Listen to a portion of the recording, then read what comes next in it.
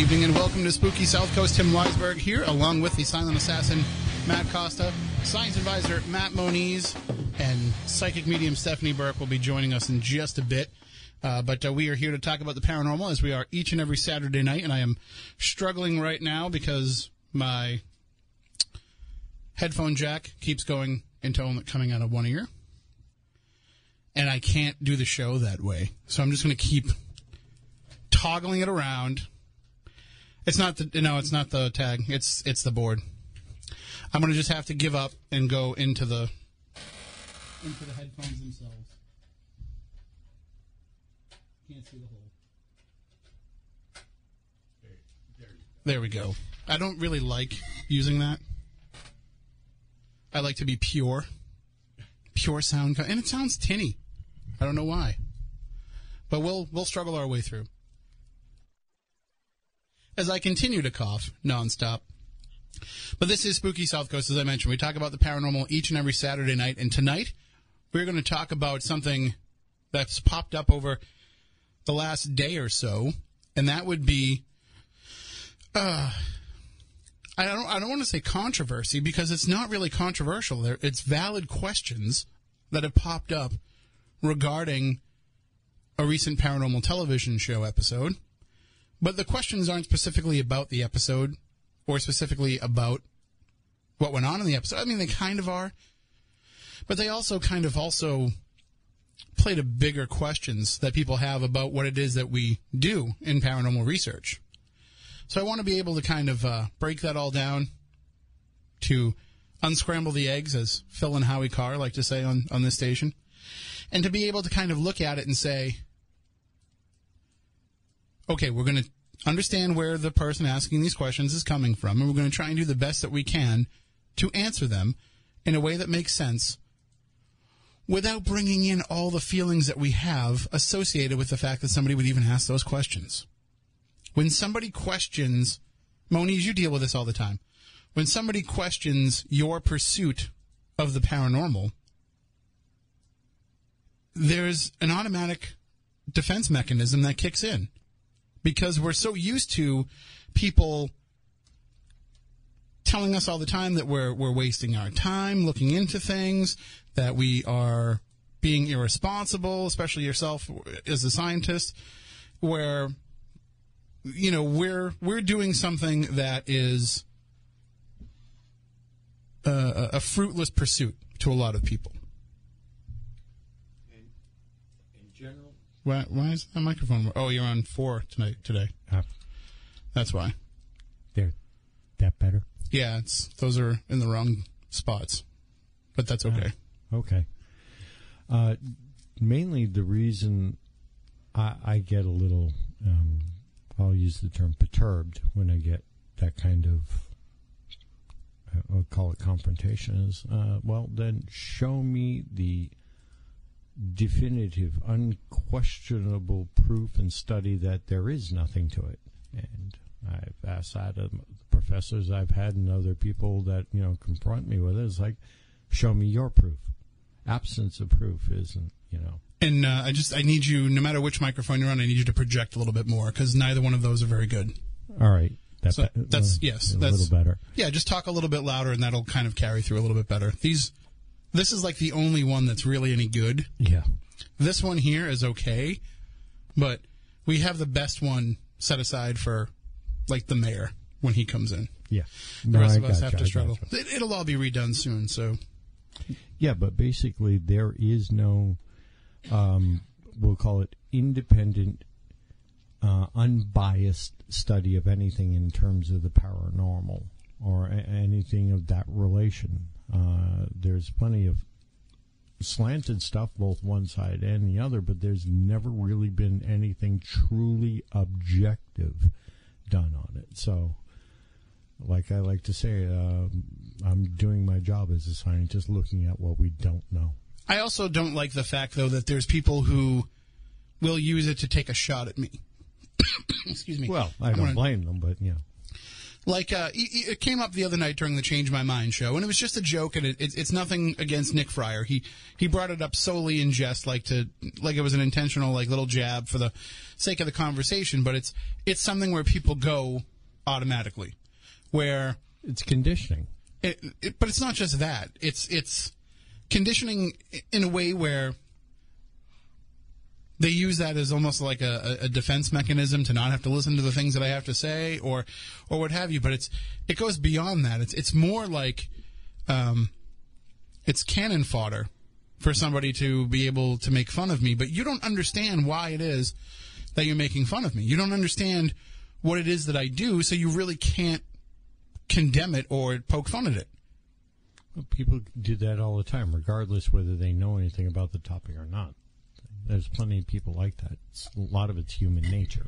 I mean, I famously got into a fight with somebody, with a caller, on my very last Saturday morning talk show, where now I had moved into the newsroom. I was moving into the newsroom then, so I couldn't keep a show where I gave my opinions.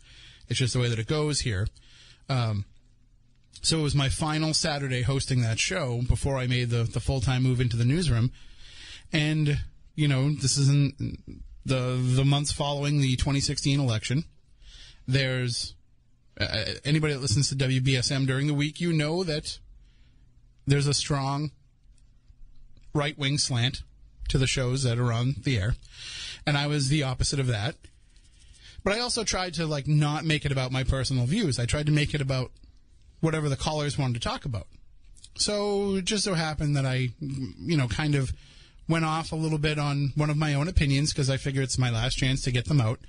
And so I start going on a little bit of a tangent. I won't call it a rant, but I was kind of expressing my own opinion. And there's a caller, and I'm not going to say his name out loud. Well, you've already eliminated half the audience then, if it's a male. But it rhymes with Larry. No, that's actually the caller's name. It's Larry. I got it. So there's this guy, Larry, that calls in, and he doesn't want to hear any opposing viewpoints to what he believes on this radio station. When we have liberal guests that come in and sit in with the conservative hosts, and they go back and forth, which is a very informative and interesting discussion, in my opinion, he doesn't like that. He thinks that we should not be giving airtime to the other side, even though the station as a whole doesn't have a side. It's just the individual hosts have their own views. So he doesn't like the fact that we let somebody come on that is liberal. He thinks that we are, shortchanging our audience by doing that. He just wants the station to be an echo chamber of everything that he already believes. So he called in because he wants a radio version of CNN. Got it. Or Fox News. Or any of them. Whichever way you want to look at it. He just wants it to be one viewpoint. And I mean, even Fox News and CNN, they do try to bring in people from the other side to be able to have those discussions. I mean, Tucker Carlson does it all the time. There's a number of conservatives that go on CNN. I mean, most of them are conservatives that are also anti-Trump conservatives, so they're stacking the deck a little bit, but they do have opposing viewpoints to bring into the discussion. But anyway, that's all political talk. What really drove me crazy about this phone call when he called in was, okay, I understand that he doesn't like my point of view, that he doesn't like my belief system, he doesn't like my ideology. Okay. And we could go back and forth about that all day long. That's what that show is for. Right. But then he decides to bring up, well, you're Mr. Spooky Ghost Man, as if the fact that I'm interested in the paranormal would disqualify me from being able to have an opinion about politics or, by extension, anything else. That for some reason, because I believe that these things that we talk about on this show exist, or at least that there's a worthwhile path. That they happen, at least, yeah. Or at least that it's worth looking into the possibility of, do they exist, that all of a sudden I can't have an opinion about other things. And this used to drive me crazy. It drove me crazy when I was a breakfast cook. That people would say that somehow my belief in ghosts affected how fast they got their eggs. So I lost it a little bit on him on the air, and I'm not sorry. And to this day, if I come in and I sit in with one of the hosts and he calls in, we just start in right on it, going back and forth again. But that's where I really feel like people look at us from the outside and I say us, I'm going to include the people in the audience that are listening to this show that are interested in this topic. I think people look at us as saying that because we are interested in this, there's something wrong with us. And part of that is the world we live in now. I mean, again, not making it political, because it's not just politics, but politics is a great example of it. But it happens in everything. Just go onto social media and spend 10 minutes scrolling through social media and seeing how people are going back and forth. And yes, you will see it happen with politics, but you're also going to see it happen with other topics as well. One of the sports, a big one. But sports is a little bit different, because sports has always been a tribal mentality. Okay. Like, by nature with sports, you know, you're pledging allegiance to a shirt, to laundry. You're pledging allegiance to this color scheme, to this team, right, to this representation. But the principle's still the same. And sports is kind of a representation to some degree of battle. So you're fighting for your flag and defending your flag in that battle. So I kind of understand it with sports. I mean, we still can be a little bit more respectful of each other's viewpoints with it, but the fact that we have drawn a line between what we believe and what people that don't believe the same thing as us believe. And one of the perfect examples is parenting. That it's an either-or situation with parenting now, when you see people writing about things that they do as parents on social media. Like, first of all, we don't need to read about what you do as a parent on social media. Anybody that's a parent, they're doing their own thing. Well, parents are just as individuals as kids. I mean, but maybe you don't see it as much because you probably have, you know, my kids are older, and you don't have a lot of millennial parent friends on your social media. Whereas, you know, I'm pretty inundated with it, and it's part of this mindset of, you know, everything that I do is unique and different and better. So we have to see all this obnoxious parenting stuff from people where it's like, oh, you know, I make sure that every week, you know, I spend an hour with my child where the two of us just sit there and stare in each other's eyes for an hour and try to get on the same vibration. And it keeps us going all week long as being this shut up, okay? Because you're not doing anything special or different. You're just making sure that your kid is taken care of. And so is everybody else in their own way. And we're not going to go and pin a badge on you because you came up with some interesting, unique way of doing that. Like, listen, my parents did not sit and stare into my eyes for an hour. And I'm you know, I'm not dogging on the person that did that. That works for you and your kid. Yeah. But it doesn't work for everybody. And if my parents wanted to do that, I would resent them for it. I would be like, why are you wasting an hour of my time with this? So everybody kind of has their own different way. I didn't do that with my parents. I still love my parents. I still turned out okay. But anyway, I'm getting off on a tangent here. The bottom line is, what we believe in does not define us as people. It does not define us as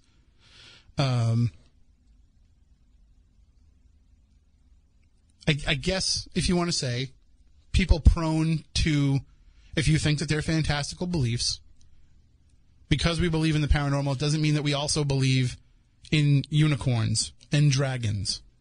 And I don't think that I can create a magic potion that's going to make you sick or make you fall in love with me or any of that. But I'm just saying, like, I'm not. They're in the islands of Komodo, but yeah.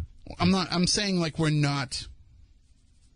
It doesn't define us in all of our beliefs. No. We know when to turn things on and off. We know when to say, I can go this far, but I can't go this far. And by the way, we don't believe this stuff blindly. We don't believe this stuff because we walk into it with this desire. I mean, some people do. Some people walk into it with more of a desire to believe that it exists than anything else, but for most of us, that's not what it's based in. It's not based in blind faith. A lot of us believe in this because we've had an experience or because that we've seen something, heard something, encountered something that we can't deny. And then we have to be willing to say, okay, this has shaken up my worldview. This has changed my perspective on things. This has made me want to go and look in a different direction. Or at least just look. Right. Look. It doesn't mean that we're sold. I have had thousands of people over the last, 12 plus years who have told me that they have had encounters with something paranormal, whether it be a ghost, an alien, a cryptid, what have you. They have had some sort of an encounter with something paranormal. Out of those thousands of people,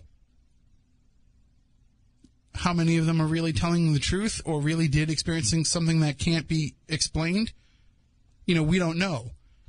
But out of those thousands, it only takes one to have it be a legitimate paranormal encounter to make the possibility of all the rest of them to be real. And so, to me, that is overwhelming evidence that there is, or at least overwhelming information, that there is something worth looking into. That if that many people can personally tell me about an experience that they've had that they can't explain, it at least makes me think that it's worth my time to consider the possibility that what they're saying is something paranormal. Well, look at the history of it. It's part of our history. I believe ghost stories are our first forms of communication. The telling around the campfire, granted, a lot of them were moral tales to try and help, guide. But if you go back in history, what are a lot of our original stories about? They were forms of ghost stories. Well, and we can get into some of the reasoning behind that. I mean, part of that is because we didn't understand the concept of death then. We didn't understand what it meant. But at least we have somewhat more of a basis of it. But we have a clinical understanding, but right. But even then, they didn't have that. Yeah. They didn't understand why 1 minute Grog was up and walking around, the next minute he was not moving. So, some of those are no different than the Greek myths or the Roman myths where the gods, Yeah, that's where I was going. Thunder is God bowling, that kind of stuff. Like, there's a reason why some of that came into it. But the more that we've learned over the years, the more that we've learned that there is strange phenomena that takes place that we don't understand. Now, it doesn't mean... Here's the thing. Let me put this out there, and I've said it before, but this is the way that I'll say it. I believe in ghosts. I believe that they exist. I don't necessarily believe that they're dead people. I believe that there's some sort of phenomena that takes place that people are experiencing and reporting, but I don't necessarily believe that it's the souls of people who are no longer with us, or even if it is, it's not that all the time. So, if I'm going into this research and into this world with that perspective, how can you discredit everything that I say? Because I'm already looking at this from, I don't want to say a skeptical approach, because we know that skeptical can bring its own connotations with it, but I'm looking at it from an open-minded perspective of saying, I think that these reports and these experiences, which, by the way, I have now had, are legitimate. But I don't think that it's necessarily dead people around us that are causing this. Isn't that kind of the definition of going into something with an open mind? Right. It's called being objective. And that's what I think. First of all, it doesn't help that not everybody enters into it with that mindset. And I don't really want to have everyone who believes in this to be pigeonholed into being the stereotypical person that believes in this. I'm trying to put this in a way where... Well, the stereotype, as you're trying to put it, actually has to do with the way society paints the people that look into this. And I don't know. I don't know if I necessarily agree with that. Well, if you're looking at it from a... in some cases, yes. But in some cases... And I'm referring to media and the way that culture or society... labels, then this is your whole point of what you're getting to. But in some cases, there is a percentage, and that percentage may actually be growing, of people who just believe it. People who just, they see it on television, they think that it's real because they see it on television. They don't even have to have their own experiences. They're just, or the they're sold. Right. So I think that there is that element. And I'm not knocking anybody if that's how you entered into this. If you entered into this because you are, you just have blind faith that it's real and that it's every ghost is a dead person and every ghost story. It wasn't like this. You know this, Moniz. You've been in this longer than we have, but at least as long as we've been doing this show in the early days of it, it wasn't like this. You would put something out there and welcome the scrutiny.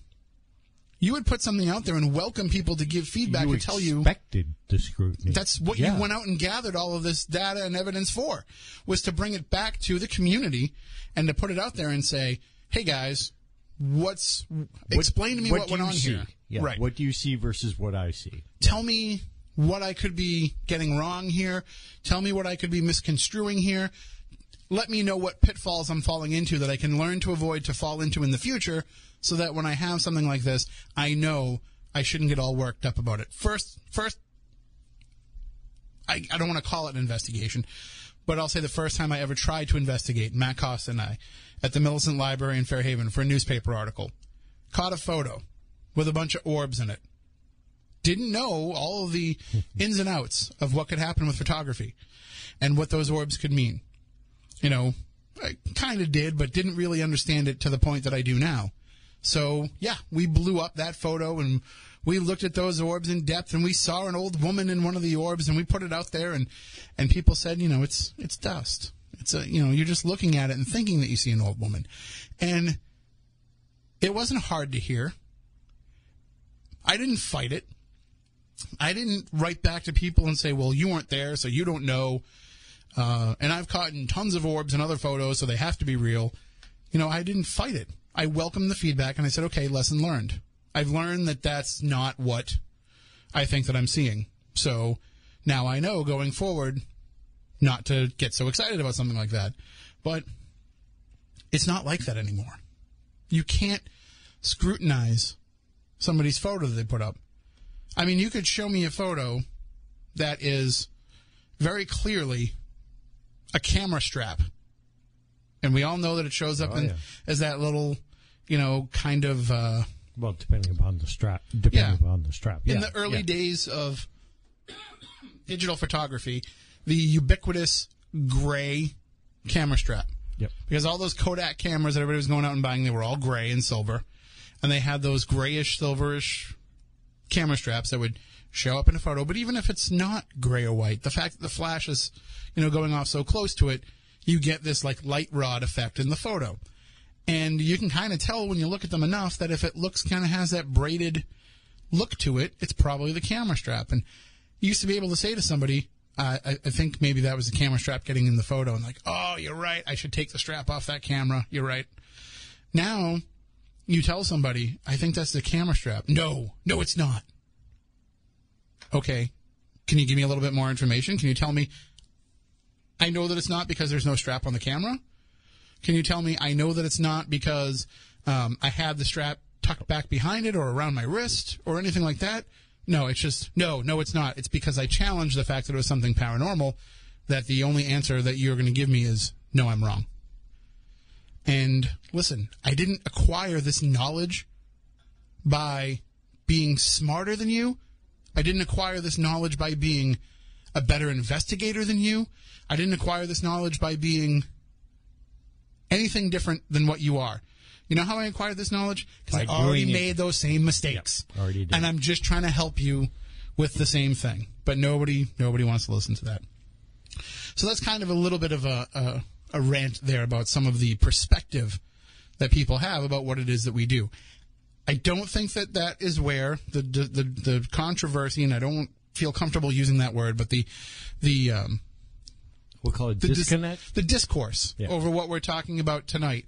I don't think that it comes from that kind of a place.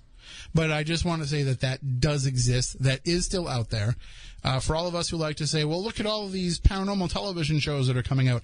By the way, there's roughly 7,842 new paranormal television shows coming to Travel Channel in the next couple of months. That might be an exaggeration by a little, but not by much. So there's all these paranormal TV shows that are coming out there. It's becoming, hot again in the mainstream to some degree. And so we're going to have a lot of these. And it does we've talked before, it ebbs and flows. And we expected there to be a paranormal crash, a paranormal downturn at some point, because there always has been one. No, I don't but think it didn't. so, no. It didn't really do it. It dipped. It dipped a little bit, but now it's back on an upswing. I definitely think it has now become its own genre. I think it will be a topic that is, adopted by, the media now because it sells. And, it's a niche market. I agree. But that market is there. So if the market is there and there are people willing to watch it, production companies will produce content. And, networks will buy it and advertisers will buy time on it and, life goes on. I know this because I've got a couple of, shows talking to me right now for doing stuff in the upcoming summer. So it's there. The market's there. When it ebbed, it didn't really bottom out like it has in the past because there is enough interest and because there is enough people that are doing it. I think the reason why when it ebbed before, it would hit a bottom was because there just wasn't that many people involved in it and interested in it. So as those numbers have grown, it's much harder for it to hit a bottom. Like, I always allude the paranormal to pro wrestling, and I know that it pisses some people off when I do that, but look at that. Wrestling goes through its booms and its busts, and even when it's at its lowest points in terms of popularity, it still has a really good audience. And the same can be said for the paranormal. It's always going to have some degree of an audience. So, but we're going to see a lot more of these kind of almost ad hominem attacks, we can call them, but at least where people are going to kind of discredit what it is that we do. So the question that came up is related to one of the more popular paranormal TV shows and one of the best produced ones, in my opinion, Kindred Spirits, which they've done a great job with that of presenting the show in a way where even open-minded people, as long as you're open-minded, you don't have to be a believer. You don't have to be a true believer going into it, but as long as you go into it with an open mind, you're going to watch the show and you're going to come away with the perspective of, hey, I gotta kind of think a little bit more on this. Because, first of all, the easiest way to put it is it comes from a very human place. Which I know sounds really weird when we're talking about paranormal experiences, but that's what I think this is all about. There's so many people running around trying to prove this with physics. And we can prove some things about it with physics. We can prove environmental changes with physics. But I don't think that that's a physical thing that's necessarily happening. But I do feel it's definitely a human thing and definitely an emotional thing. And I think a show like Kindred Spirits is doing a good job of showing that effect and that connection. So we're going to get into that coming up in just a few moments. We're going to take a short break for the Week in Weird. Matt Blystein has another great episode of the Week in Weird. Stephanie has arrived, so we'll let her come in and get settled, and then we'll really get into the meat of this. And we may even have a special guest joining us on the phone coming up. I'm going to reach out during the Week in Weird and see if we can set that up, and we can really do a deep dive into this. And we'll welcome your calls, too, as well. 508-996-0500, 877-996-1420. And we'll run the Week in Weird, and then we'll come back with more here on Spooky South Coast.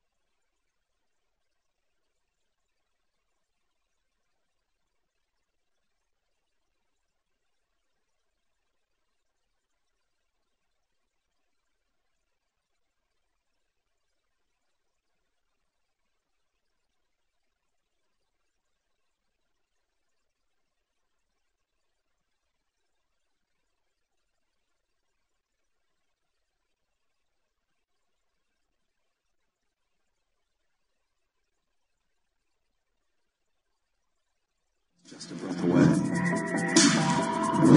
We're spanning the globe to bring you the best in paranormal news. This is The Week in Weird.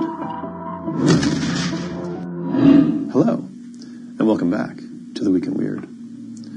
Our first story can be summed up by saying, he shoots, he scores, you die. Aside from a few possible boredom-related soccer deaths, the sport isn't normally associated with the paranormal. But that's not the case with the seemingly cursed footballer Aaron James Ramsey. Because when Aaron James Ramsey scores a goal, someone dies. The carnage began during the 2011-2012 season when the Arsenal midfielder scored 4 goals. And for every one of his 4 goals scored, someone famous or infamous met their doom. On May 1st, 2011, he scored a goal, and the next day, U.S. Special Forces killed Osama bin Laden. On October 2nd, he scored a goal, and 3 days later, Steve Jobs passed away. On October 19th, he scored a goal, and Libyan leader Muammar Gaddafi was captured and killed. On February 11th of 2012, he scored his 4th goal of the season, and Whitney Houston was found dead. On November 30th of 2013, he scored 2 goals, and Fast and Furious actor Paul Walker died in a car accident. Then, on August 10th of the same year, he scored again, and the following day, Robin Williams was found dead in his home. The curse then seemed to let up for a while, but it soon reappeared. From 2016 to 2018, we lost David Bowie, Alan Rickman, Nancy Reagan, and Stephen Hawking, all following games in which the Grim Reaper of soccer scored a goal. All told, at least 16 well-known people have died either on the same day or within a few days of one of Ramsey's goals, including his most recent victim, Luke Perry, who died 5 days after a goal. For his part, Ramsey says the curse is absurd, and that there have been loads of occasions where he scored a goal and nobody's died. But is that really true? Our research team here at The Week in Weird found that indeed after every single goal that Aaron Ramsey scored in his career, someone, somewhere has died. They may not be famous, but they're just as dead. And a quick heads up. Ramsey's next game is this Monday, April 1st. So now might be a good time to make sure your will and life insurance are in order. The last story may leave an odd taste in your mouth.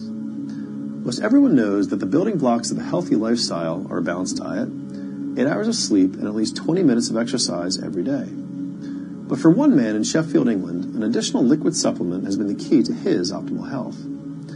For years, Fabian Farquharson suffered from stomach pains that doctors hadn't been able to diagnose nor treat successfully.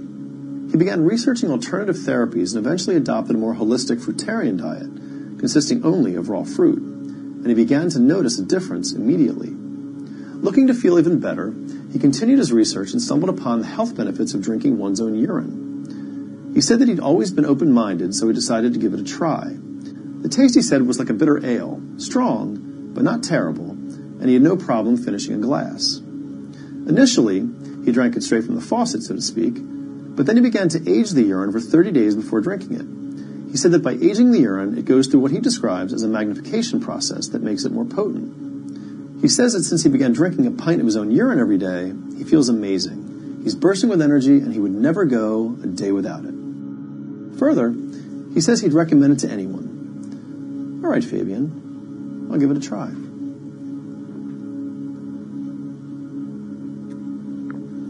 Not bad. And that brings this episode of The Week in Weird to a close. I'm your host, Matt Bleistein, and I'll see you next week.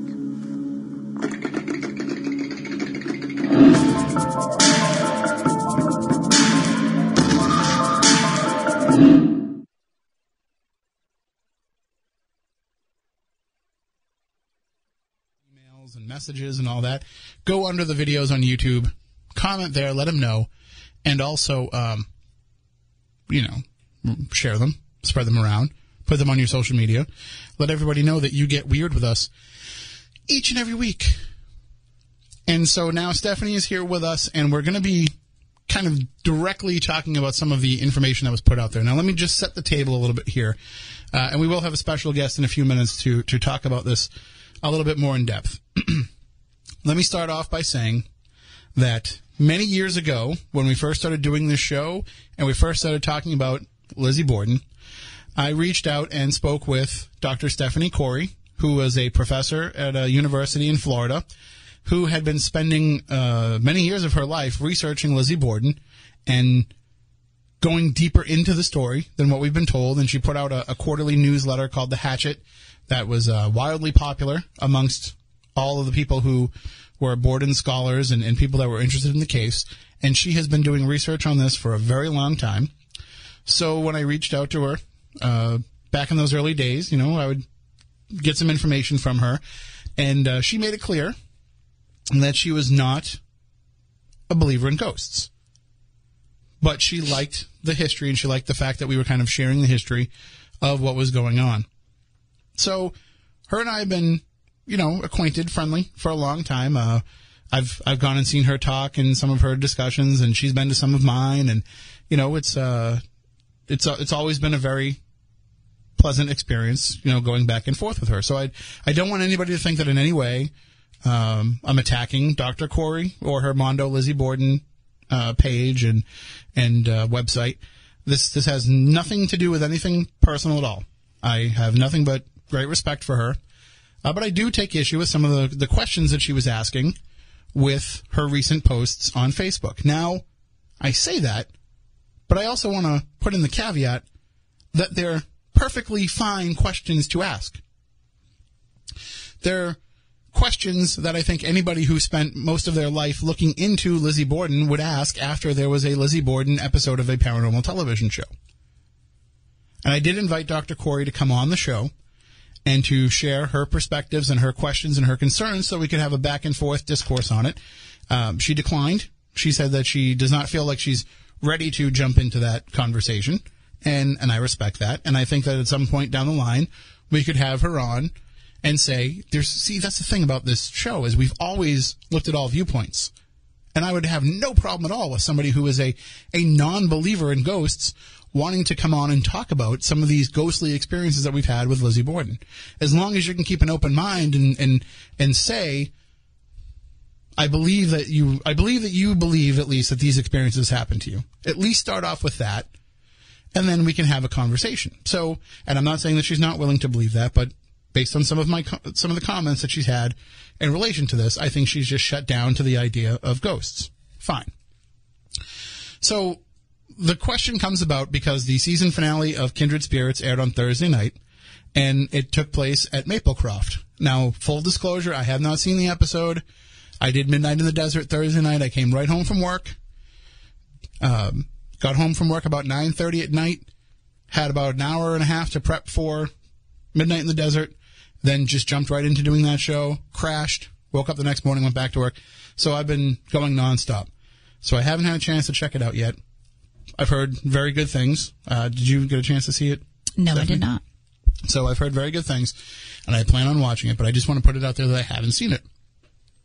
But the questions that are asked, so yesterday morning, the Mondo Lizzie Borden page writes, the Kindred Spirits show on last night went to Maplecroft. Of course, they spoke to Lizbeth Borden herself, a long conversation. Wow. So that means all those paranormal shows that talked to Lizzie at 2nd Street were frauds. That's something that we're going to get into. And why would Lizzie want to stay here? By all accounts, when she died, she went peacefully, no reason to haunt. And no other family that lived there before the current owners, who own the haunted 92 2nd Street where the murders occurred, heard or saw a thing. People are haunted, not houses. And of course, they would find ghosts. If they didn't, the business model would be wrecked. Sad. So, and we'll maybe be able to get into some of the comments about that a little bit later on. And then the second post came today. The question, so why would Lizzie Borden talk to TV show psychics when she refused to talk to journalists? And that's also something that I think we're going to get into in the course of this discussion as well. See, the thing is if they're coming in a non-accusatory tone, then both are very valid questions to ask. And we certainly can get into the question as to why some TV shows are encountering Lizzie Borden at 92 2nd Street and some at Maplecroft, or Kindred Spirits at Maplecroft, and why some of the people who work in both buildings are feeling her presence in both buildings, and why that can happen. Because we seem to have this mindset of of a haunting can only happen in one particular place. Which is ridiculous. And so that's something that we're going to really kind of peel back the layers on, too.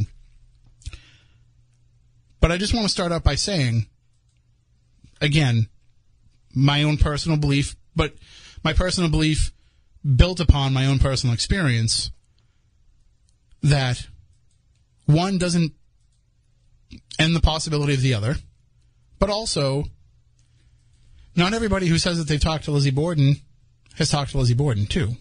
Oh, absolutely. So that's something else that we're going to get into as well in the course of the discussion. How deep are we going with that? Super deep. Okay, because that could go to the deepest level of deep, and do we have enough time for that? We'll see what we get in the course of this discussion tonight, but that's where I think we need to set the table with that. With these are the questions that came up. They came up from a person who, as I said, I have a great deal of respect for, is an academic, not an investigator, is somebody who has spent her life researching the history and the facts of the case, not the paranormal aspects. And there's going to be some people who research these cases from a non-paranormal perspective invite the paranormal folks that come in and bring a new perspective. Other people look at it as kind of a slap in the face of the research that they have done over the years. And I will say this right from the outset. When it comes to the Lizzie Borden case, I think there's an argument to be made for that. I think there's an argument to say, listen, a lot of you don't know what you're talking about when it comes to this. Because so many people have based their Lizzie Borden theories and ideas and thoughts and all of that on what they've seen on television specials. You know, what they've seen on murder specials on Discovery ID, or what they've seen on paranormal shows, or what they've read about, and they don't really know the whole story about what went on. So it is, I can see how somebody who is a Borden researcher would consider it a slap in the face when paranormal people get involved in this topic but don't have the research behind them. Now, but the ones that do the research, or people that actually do have abilities, shouldn't be shot down. You should have an open mind to that. And that being said, if you're going to go and attack a show for not doing the research, or paranormal investigators for not doing the research, I don't think Kindred Spirits is the one to go after. No. And, you know, I've said this for years now, that, you know, the reason why I personally chose to work with Amy and Adam and why I finally said yes to TV was because I enjoy the way that they do their research. Many shows out there, and this isn't a secret, have researchers that work for their shows. Amy actually goes to all these different places and does the research herself. She teaches classes on how to properly research. She does her research. She digs deeper than most people do. So, and filming Kindred Spirits in Fall River is not the first time that she has reached into this case either. So no, it's not like she's new to this. But, you know, rather than talk about Amy Bruni, let's just bring her on and have her kind of give her own perspective. Good evening, Amy. How are you? I'm good. How are you guys? Great. It's great to talk to you. Thanks for joining us. Of course. I had to. Well, and that's the thing. You've built up a tolerance over the years to people who kind of try to discredit what we do. Like anybody who tries to discredit paranormal research as a whole, you know, you've kind of been able to turn that off and kind of let it wash over you. But how does it feel to you, first of all, with the personal time that you invest in putting together each episode of Kindred Spirits, but also to have this come from somebody from academia and somebody who is a Borden scholar to come out and kind of challenge what it is that you were able to present in that episode? I mean, honestly, I'm completely used to it at this point. You know, I've just found over the years that sometimes we are kind of blocked by, like, historians or historical societies, or, you know, we're just kind of instantly shot down because of our belief system. And that's fine. And I think we all kind of get to a point as investigators where, you know what you believe and you know what you've experienced, and it becomes not as important to try to have to convince other people. And so that's kind of where I just happened to see that woman's comment, and I just remembered her because when we were filming, she lived next door, and she was taking photos of us the whole time. Well, that's not creepy. And so that's why I even remembered to go back and check and see what she said about the episode. I was very curious to know what she thought of it because we tried to stay so true to the history and everything, but... Well, as I said, though, from a fundamental perspective, I don't have a problem with people asking the questions that she asked. I mean, I think to somebody who's on the outside, some of these can be valid questions, and I think the most valid question that somebody would ask, not understanding how the world of ghosts works, is the question that she asked first in her post, the post that went up yesterday, and that being... How can Lizzie Borden be in Maplecroft and also be at 92 2nd Street? And I ask you this, Amy, because I know that you're somebody that has investigated both locations multiple times. Yeah, and I think that's something people have this idea that ghosts could be tied to one location, but we found that they move around. They're like, I mean, and this is, again, all theory. I'll never speak in absolutes. But just what I've encountered and what I've seen as I've investigated has indicated that they go from place to place. I personally have not had any very strong interactions with any entity at the 2nd Street house that I would think would be Lizzie Borden, but I know other people have. But what I encountered at Maplecroft was a very strong indicator that Lizzie, or Lizbeth, she was very clear that she liked to be called Lizbeth, was at Maplecroft. But it doesn't mean that she doesn't go from place to place at all. Right, and certainly it goes without saying that if somebody is reaching out to you, okay, for example, tonight we're talking about kindred spirits. And so you're able to call in and talk with us and speak with us about what's going on Kindred Spirits. And if another show starts when ours is over and talks about kindred spirits, you can also call in and discuss with them. And so there's no reason why a spirit can't do the same thing. That if you're at 92 2nd Street wanting to talk to her, she comes and visits. And if you're at Maplecroft, she comes and visits. Yeah, I will say, so we did a lot of experiments while we were there. I mean, I don't want to get too deep into it because I know we're but like we did investigate both locations at one point because we had a lot of success with that when we investigated in Barnstable, where we kind of tried to see if two locations were tied together. And so we did do an experiment where Adam investigated at Maplecroft and I investigated at 2nd Street, and we kind of tried to tie our investigations together, and we did get activity that indicated things were going back and forth between those two places. And we've done that with other investigations. Not it doesn't have to be a widespread place, but it could be two different rooms of the same building. It could be two different buildings of the same property.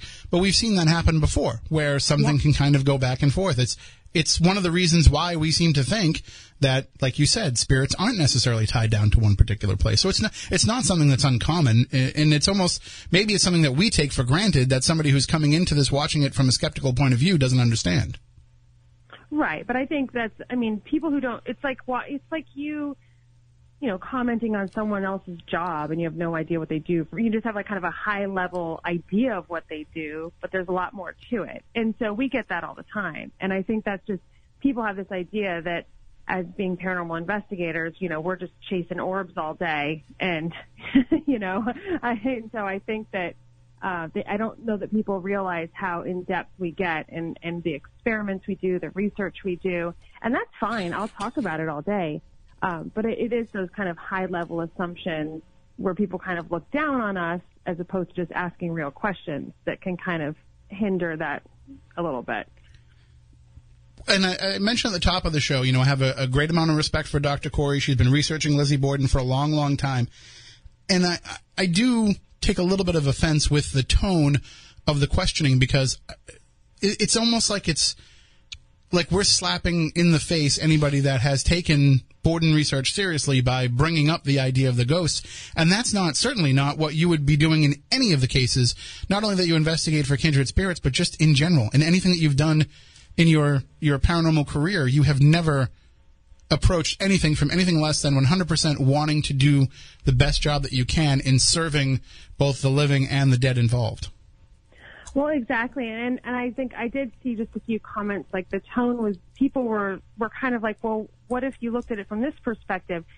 And her responses were what a lot of people are, what a lot of responses are, is just, well, ghosts don't exist, so why would I even look at it from that perspective? It was very much just like, I'm going to shoot you down because I don't believe ghosts exist at all.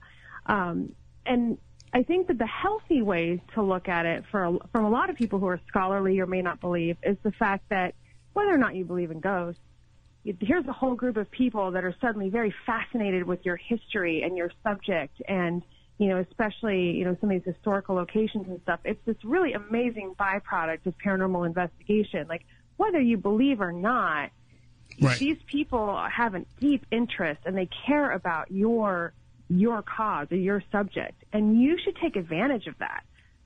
I mean, if we really wanted to kind of defend what it is that we do, and we don't feel that we need to, but all we would have to do is point out to some of the very large checks that we've been able to write to historic places that help keep them going. Absolutely. Yeah.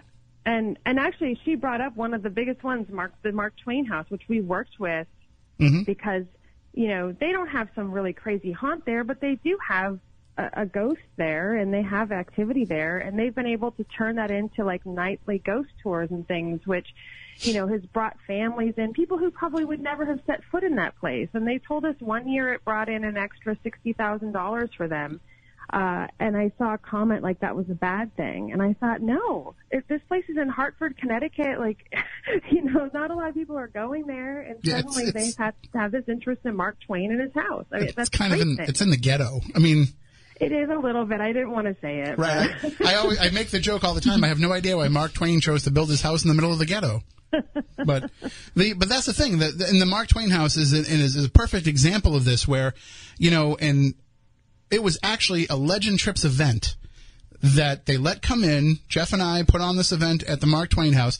They let us come in. We had 60, 70 people in there. They had never allowed anybody to take flash photography in the actual house before. They made this one-time exception for us. They saw how it went without a hitch. We called them back after it was so successful and said, would you like to do another event? And they said, we think we might be going in a different direction. And the next thing you know, they're announcing their own paranormal nights.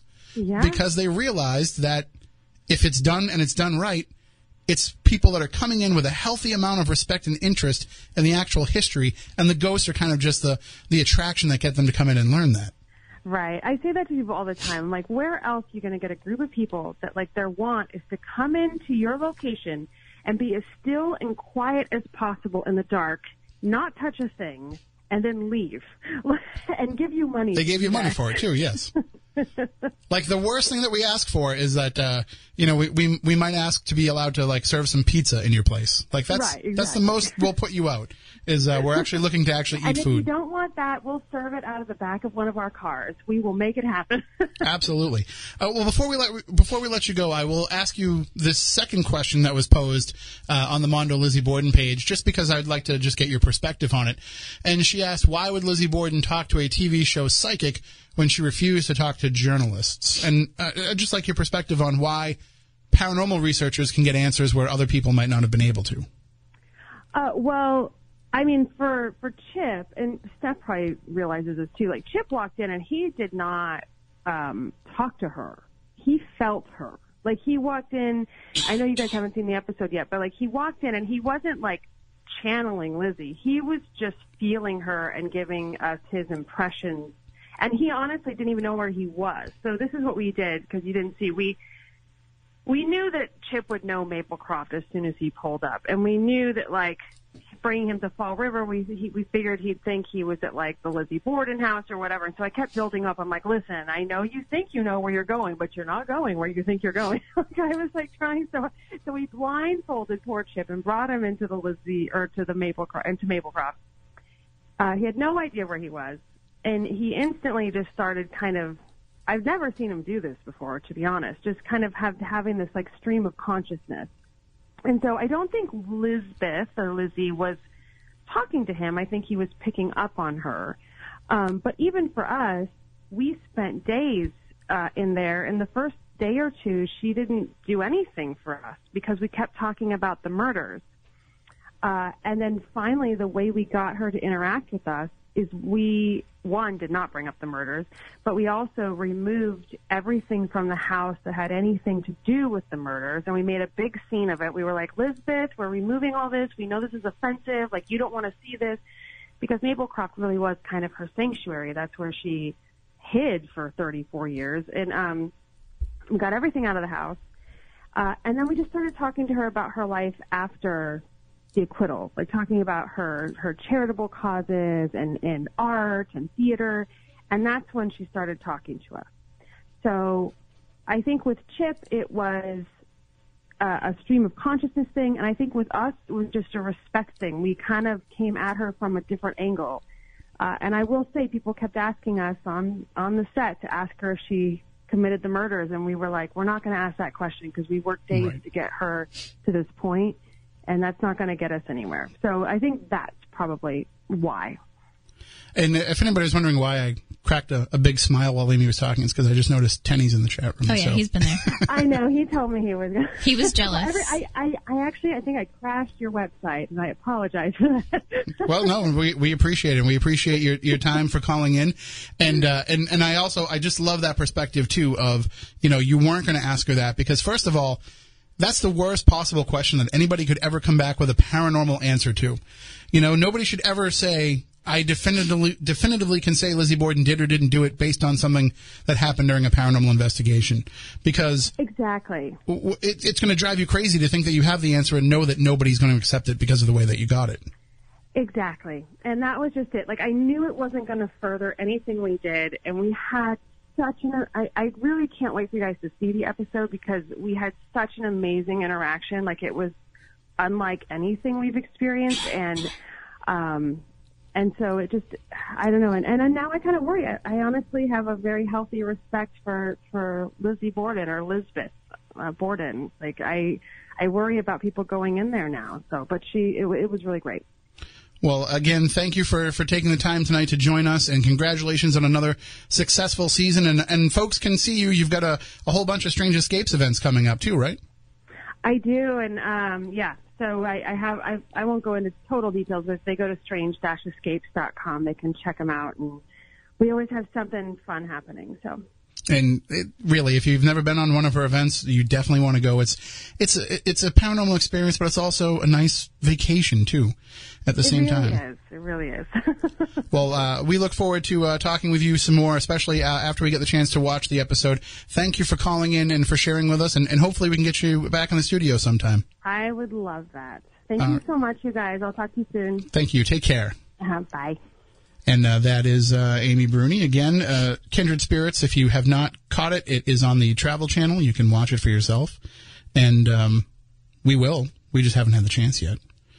Stephanie, I do want to really get into a little bit of what we talked about with Amy. But before we really go into it, just kind of tell us your own thoughts about what I was going back and forth with her about spirits being able to visit in multiple locations. We're not talking about somebody being locked into a property. No, I mean, that's not a thing. I mean, there are spirits. I can't tell you it's not totally true. There are spirits that just stay in one location and that's it. But think about you as a human. You have people that stay at home all the time. They never leave the house unless they feel like it. It's just... I'm sorry, I'm not smiling at you. Okay, great. Ghost Adventures is on behind us, and Scott Grunwald's on, and I'm just picturing him in a tutu. Okay, sorry. Cool. No, go ahead. I didn't mean to cut you off. No, I just didn't want you to think I was laughing at what you were saying. I wasn't even paying attention. But, okay, so you have a hermit-like person that will stay at home and not move and, just stay confined to the four walls of their house, and they're okay with that. That's completely fine. But then you have, humans that like to go out and socialize, and we all have different personalities. Ghosts can do the exact same thing. You have some ghosts that move around from building to building because they're familiar with those properties and they were when they were alive. You have a situation like you knock down a building and now ghosts need a new home, so they find somewhere new to go. They like the energy there. They like to travel. They like to move around. They're not locked to one location. Some choose to be, but it's their choice. They can do whatever they want to. There are no rules. How many times have you heard of a person having the spirit follow them home? I mean, it does happen. It's not as often as you would think. But still, the fact that it happens proves that they're not stuck. And I think that, I don't know why that happened. I think it did. That hurt a lot. Oh, it says you had your microphone way too close. You had your headphones too close to the microphone as you went to adjust it. Yeah, you want to push that away before you do anything. How is that? Never mind. Because it's picking up the sound coming out of the headphone and going into the microphone and causes feedback. Never mind. Anyways. It's like holding a microphone too close to a speaker. You know that because I make you use a microphone whenever we do any lectures. It's horrible. But the idea of, as I mentioned before, not everybody who says that they've talked to Lizzie Borden at 92 2nd Street is actually talking to Lizzie Borden. Very correct. We can go into a variety of reasons why. Yes. But I will say that probably, let me give you the least paranormal reason why. Okay. In my opinion, the least paranormal reason being because you're going into that house expecting to talk to Lizzie Borden. Correct. That you're going to make the assumption that whatever is interacting with you, or what you're perceiving is interacting with you, that maybe it's not something paranormal and you're misidentifying it as such. You're going to automatically make the conclusion that it's Lizzie Borden because you're going to the Lizzie Borden house and that's who you're expecting to encounter. Very true. So using equipment that just has beeping meters and flashing lights and broken radios doesn't mean that you're communicating with Lizzie Borden either. Well, but that's what I mean. Just anything that you are experiencing, whether it is legitimate paranormal phenomena or something that you're just creating a false positive for yourself with, the natural leap in logic is that it's Lizzie Borden because you're at the Lizzie Borden house. The Lizzie Borden bed and breakfast, I should be specific, so that we don't confuse people. And let me take a step back, because there's probably some people that are listening right now that have no idea what we're talking about when we're saying that she can be in two different places. The house that is known as the Lizzie Borden house is actually the Lizzie Borden Bed and Breakfast is its official name. It's located at 92 2nd Street in Fall River, Massachusetts, which is the house where the Borden murders took place on August 4th, 1892. That's where the murders happened. That's where Lizzie lived with her family when the murders happened.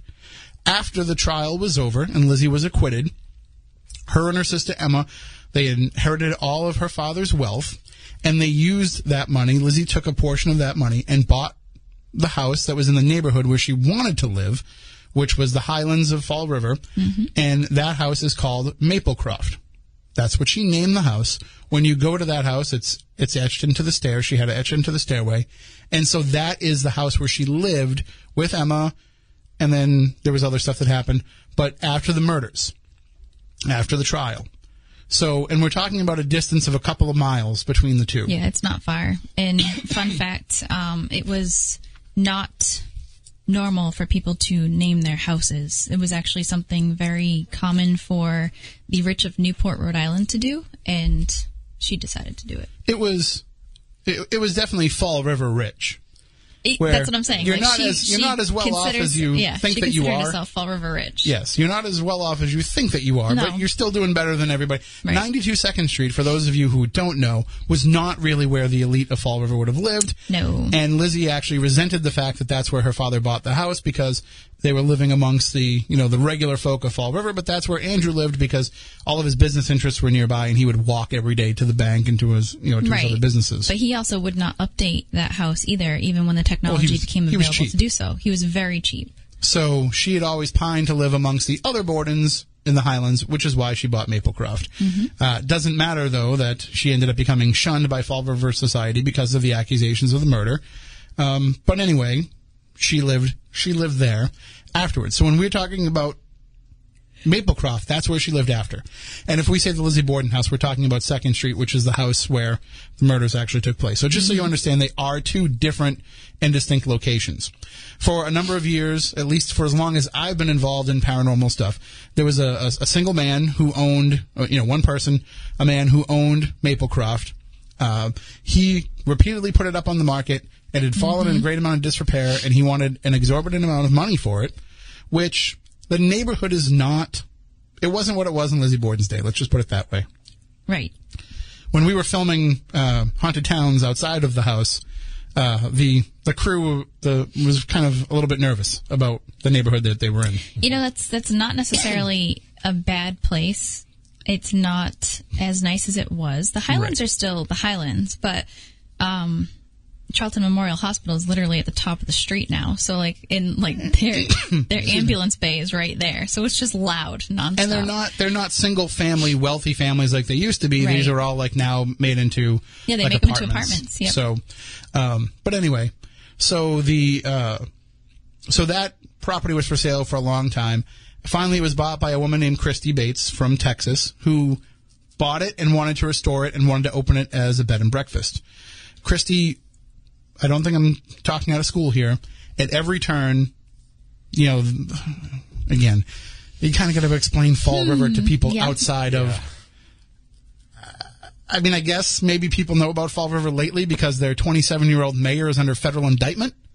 Yeah, and was just recalled and reelected on the same ballot. You know those memes where Simba and his and Mufasa talk about the land that you don't go to. That dark spot over there. That's Fall River. That's Fall River. But we can say that because we're not on the radio, so Fall River can hear us. But sorry, Fall River. Their cops are great, but Fall River has a lot of political machinations going on. They have a lot of issues and corruption, so but they have forever. It wasn't easy for her to come in as an outsider and try and open this place up as a bed and breakfast. She met resistance at every turn.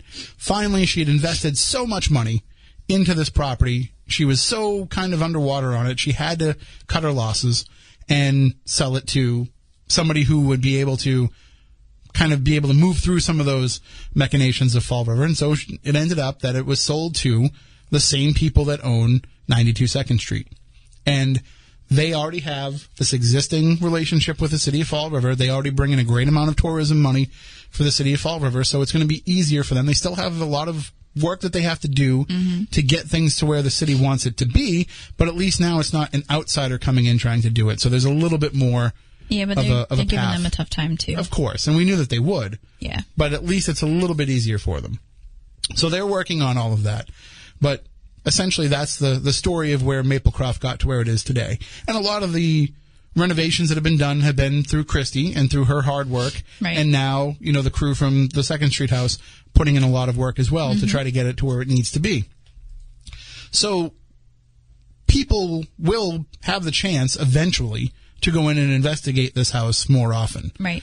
And we will see more instances of people saying that they're encountering Lizzie Borden there. But as we mentioned, it doesn't mean that they definitely are. Now, I had talked about the surface level reason as to why people would think they're talking to Lizzie Borden and why they're not. The deeper one, and you have to be willing and open-minded enough to think that some of this stuff is real in order to absorb and digest this rationale. But the other reason is, and I wrote a whole chapter of it in my book, and I could probably write a whole other book unto itself about it. I scared a whole group of people at our event with it. There's something in that location that is, it's paranormal in nature, but it's elemental. It's not Lizzie, and I'm trying to explain that in a way where people who are not paranormal people would understand. But in some places, there's an energy, there's an entity, there's something that isn't human, but never was. It's not a demon. It's ancient. It's not. It's just this thing, and it's elemental. And that's what an elemental is, and that's what is there. That's what lives in that house, and that's what specifically in the basement. That's what people, I think, a lot of times when they encounter Lizzie Borden at that house, that's what they're talking to, because I think it's giving them what they want. I think a lot of times when they think they're talking to Andrew Borden as well, that's who they're talking to. I mean, it's fair to say that is what you're talking to when you think you're talking to anything in that house. I have been investigating that house. I was actually sitting here trying to count back to see when the first time I was, but it's been almost 12 years, I think, that I've been investigating 92 2nd Street. And my first encounter there, I mean, I knew that there was something there. And it actually wasn't even with you guys. It was on my own. But that thing that lives in the basement, and you guys have to think too, you go out in nature, right? And you can feel the energy of a place, and it's, I love to be out here, especially if you love camping or you love nature walking or hiking or whatever it might be, you love those feelings. there are other feelings when you go places where you're like, okay, this doesn't feel good, or you can sense like an older ancient energy. Those are still part of the land, even if you build on top of them. It does not matter. Just so happens that there's one right where Lizzie Borden's is, and it's in the basement. So it's literally in the lowest... Hold on. Okay. Because I just want to take a step back to what you just said. Okay. It just so happens. Maybe. But there also... that's debatable. There also could be that could be a whole reason why what happened Well, no, too. that's what I'm saying. Like, it just so happens that it lives there, right? But now it feeds off of what's happened on that property. Right. It could influence. Just to explain, there's some school of thought, yes, that actually drew in the Bordens. Right, because now you got to think, elementals aren't necessarily good or bad. They are just what they are. It does not matter. And, I mean, I've met other elementals at other places where I've wanted to walk straight into them. I remember being in a place with Andrew Lake, and I told him, I said, there's something that's just drawing me this way, and I want to go, and I know I shouldn't. And he said he had a very similar experience where he saw lights dancing and wanted to follow them right to where it was. And they will lure you in. It's just like, it's almost like they have a fascination with our energy, and they feed off of our energy, whether it's good or it's bad. But you got to think about negative energy can be soaked up faster than positive energy. You know, positive energy might repel something and keep you, safe and away. But negative energy just pulls other horrible things in, and it's like a magnet. So what happened next door? Well, I mean, even that, and the chicken or the egg. We can go back to that, but we're talking about something. So yes, the murders that happened on the same property before the Bordens did, and we've discussed on the show. But well, for those that haven't listened before, it's not the same. Let's even go further back there. I mean, here's an area where you're a stone's throw from the Taunton River. Right. You're in a spot where you should be a prime spot for Native Americans to come and fish and to put up a village and to want to be, and they wanted nothing to do with it, because originally that whole area was all part of what is now the Freetown State Forest. Correct. So we're dealing with a spot that, was kind of remote wilderness, and you would think that going to this place, this mouth of the river, would be a great spot for where these Native Americans would want to be. They avoided that area at all costs. Oh, yeah. English settlers showed up, said, we want this from you, we'll buy it from you, and they said, here, have it, we never want to see it again. Yes, but they did do a pretty good job of milking them in the deal. But but they did that with all the towns around here. They got a lot of copper pots and they furs and stuff out of it. Prime real estate for basically nothing. Because they wanted nothing to do with it. Right. And so we're talking about an area where this negativity predates. That's why I just sit back and laugh when we're in the newsroom covering all these stories about Fall River. Right. Because people say, oh, I don't know what it is about Fall River. And I say, I do, but it's nothing that we can report on the news. I laugh all the time about it because people are like, oh, it's the Freetown State Forest. I'm like, the actual name of it is the Fall River Freetown State Forest. Well, is Freetown Fall River? I don't know. I think it's Freetown Fall River. Either way. Fall River is part of it. Half of it's in Fall River. Yes. Still, half of it's in Freetown. Do you ever drive? And I went to college in Fall River, so I know. I was there, and actually I worked there for a very long time. If you drive between the Watuppa ponds regularly, daily, the weather changes frequently right in that spot. As soon as you drive out of Fall River, the weather's different. Everything about Fall River is strange. So there's no, it's, and again, just to go back to like what you were saying about it being just so happens. I mean, it's entirely possible that they bought that house because Andrew was lured in by this thing. Oh, yeah. It's entirely possible that the murders happened because they were already a dysfunctional family and this thing just kind of fed on that, or kind of not fed, either fed from it or fed into it, depending on how you want to look at it. So there's all of these different kind of much deeper paranormal theories as to what's going on there. Right. You don't have to be willing to accept all of that. That's something that is debatable. That's something that we can't really prove, except that it seems to be where our research has led us and our experience has led us. I've come to face with it. I make it angry every single time I walk in that house. But at the bottom line is, somebody has to say now that those experiences, if they're not willing to believe in these ghosts and they're not willing to believe in this possibility, somebody has to say to you now that you're wrong. No. I mean, there's really... How do you tell somebody that? How do you tell somebody that they're wrong? You're not You saying don't. you're not saying that when you've gone there you've picked up on this energy, and when you've gone there you've gotten this sense, and when you've gone there the feeling that comes to you is this. You're saying that when you've gone there you have directly encountered Correct. not only this thing, but you've directly encountered Lizzie. In the 12 years that I have been investigating that property, I have come across Lizzie twice. So explain to somebody that doesn't believe you what that experience was and how it happened to you. The first time, how candid can I get right now without offending people? Well, we're on YouTube, so you're Something wrong with this thing. you're fully you've got the green light to say whatever you need to No, say. I'm afraid of some people listening being offended by it, but it's the truth. So, magazines wrote about it too. So, Lizzie Borden's used to have psychics on staff.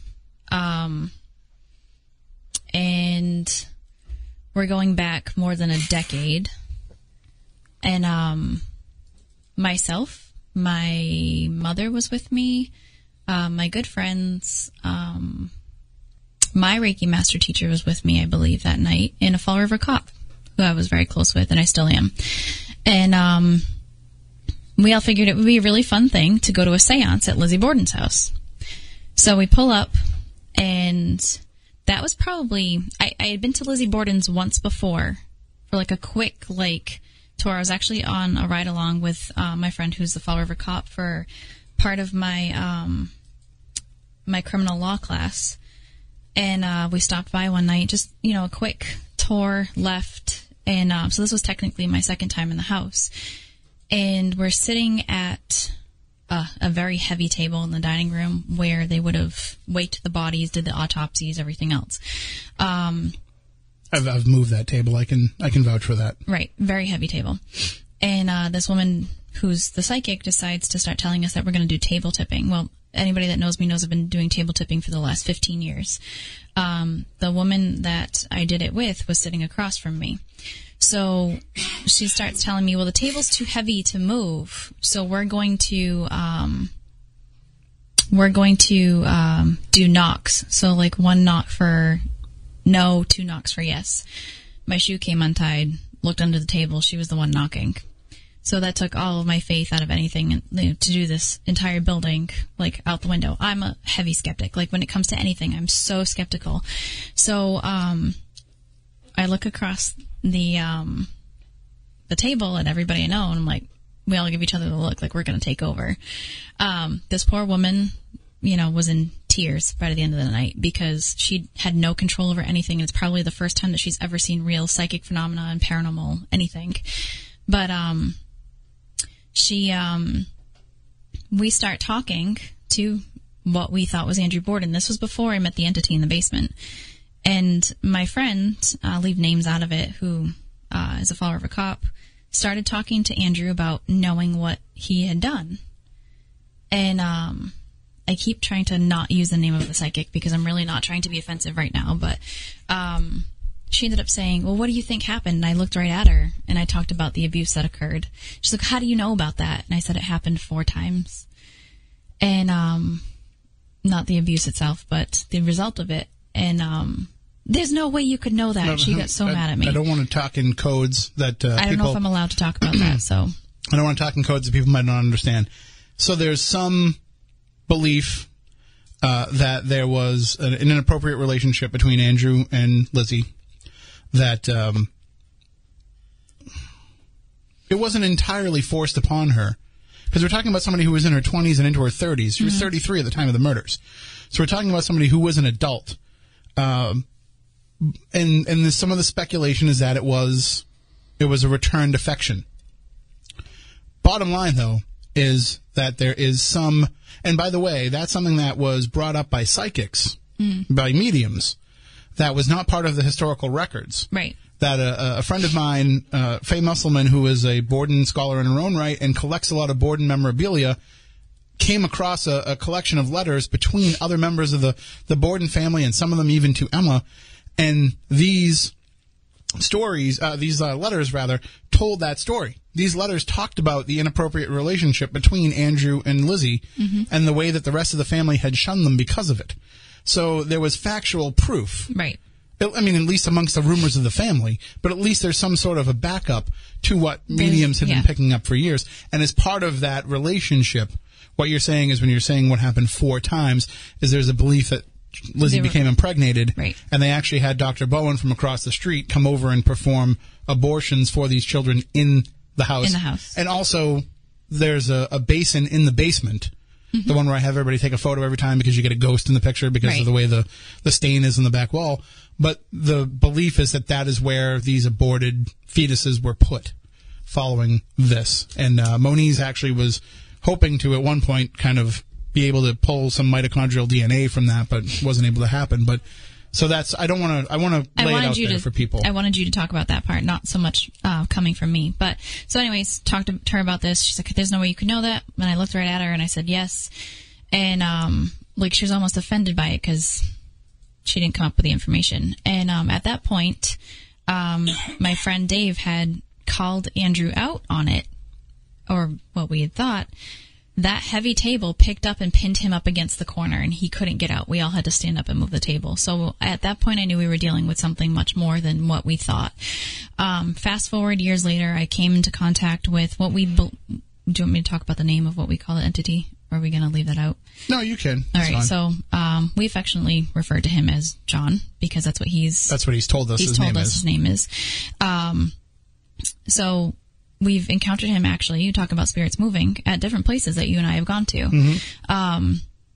So when, all these years of talking with Abby, talking with Andrew, talking with this other entity, the children in the attic, there's multiple entities in this house. I walked in, Andrew Lake had actually called me.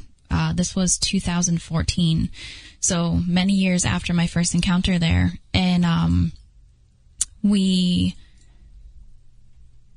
he actually called me because Max, the house cat, the owner's cat that was there when they bought the property, and he's been around forever. I believe he's going to be 18.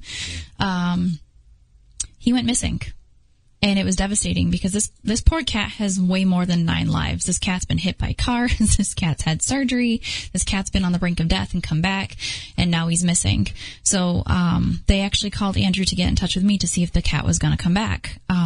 At the time, I was pregnant, very newly pregnant, and I couldn't tell anybody, obviously, because that's just appropriate. I was under 12 weeks, and I was so severely sick. I told him that I couldn't get there right away. Max was going to come home. He was okay, but I will get there next, Tuesday.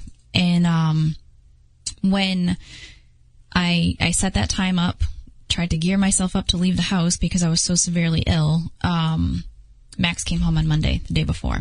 So Andrew had said he had never really been in a full-on investigation in the house before. We had the house to ourselves during the daytime. So he had asked a friend of mine and myself to go to the house with him and just do, a daytime investigation.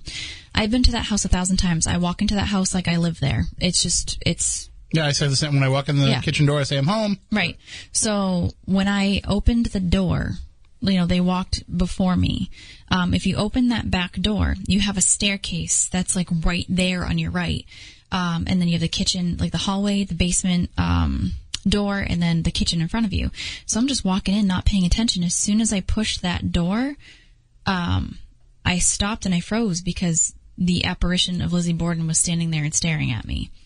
Now, I knew, deep down, why she was standing there, but I didn't want to alarm anybody to it like I normally would because I couldn't tell anybody what I was dealing with. So I stood there, and all she kept saying, and she had the creepy eyes like she does in her pictures, was, your baby's not safe here, you need to leave. And, I trying to communicate with her without, letting people know what's happening, because I can't go tell Andrew that. Andrew would have understood, but it's right. There are other people there. And there's also... for anybody that's a parent, there's some superstition too. Right, of course. It's like, they pound it in your head that miscarriage can happen, and you don't want to go tell everybody, so that way you don't tell everybody what happened afterwards because it's painful, and you're dealing with so many emotions. You're not in your right state of mind.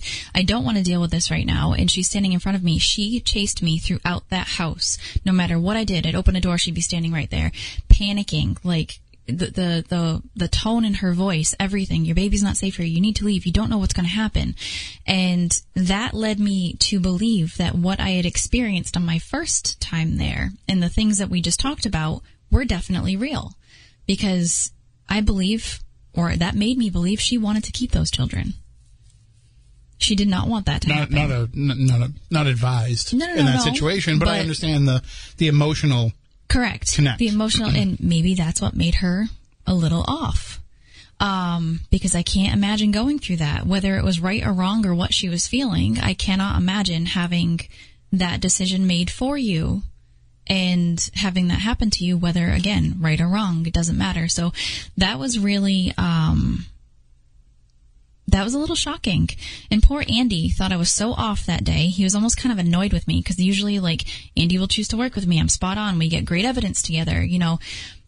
We work well together. And I had to call him X amount of weeks later and say, I just want to apologize to you. This is what happened. I couldn't tell you at the time. Everything is okay now. I've gone through testing and, been past that point. But he was dumbfounded by it. He's like, wow. Thank you for telling me, kind of clearing that up. But it was really, it was a really strange experience for me. And I'm going to take a break here in a moment just to kind of reset things a little bit. We have a little spot we're going to run, just a quick 30-second break. But I'll say this, that all the times that I've been there, and we're talking, a couple of dozen times, and I'm talking a couple of dozen investigations. There's been times that I've just stopped by or gone to visit or been in the neighborhood or those kind of things.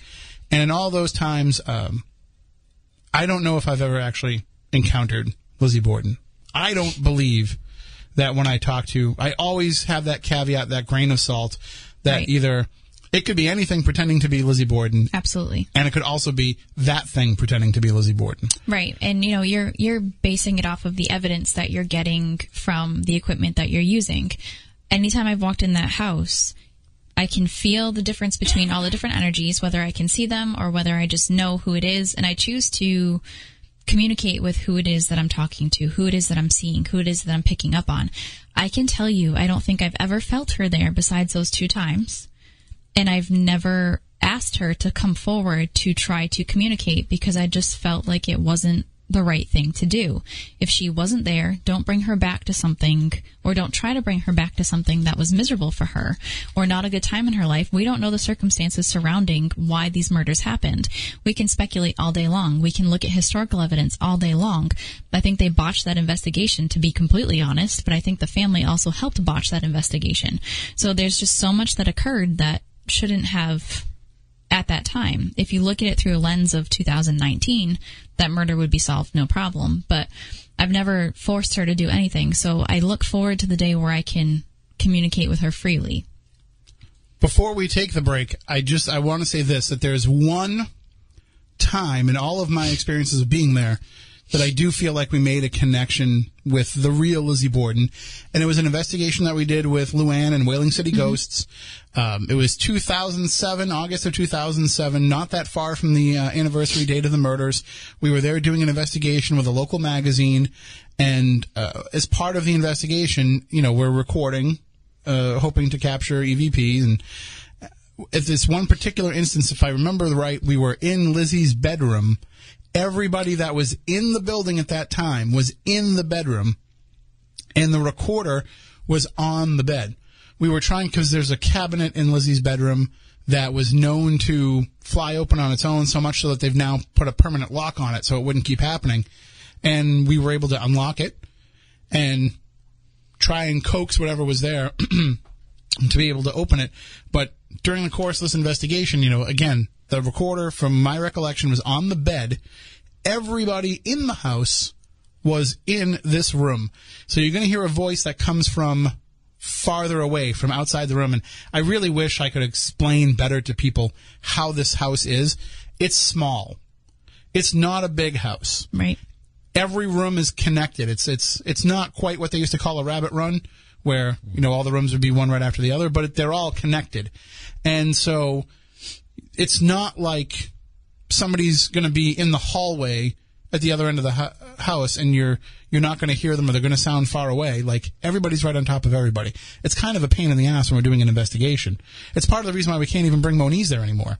Because everybody on the other floors is like, all I can hear is Moniz. Because it's that thin. Like, we're talking about thin walls. We're talking about thin floors. We're talking about a place where if I'm on the first floor and somebody's on the third floor and I want us to switch floors, I don't have to yell. I can just say, hey guys, time to switch, and the people on the third floor will hear me. It's that kind of an old house. And so we capture this, Luann captured this voice that we think is the actual voice of Lizzie Borden herself. And I'm just going to play that for us real quickly before we take a quick break, and then we'll wrap things up with some more. We might go a little bit over. Matt, you're going to kill me if we go a few minutes late? Okay, he says he will, so we'll wrap it up as quickly as we can. Well, he's the only one that's got to work in the morning, so... All right, let's play this clip for you. And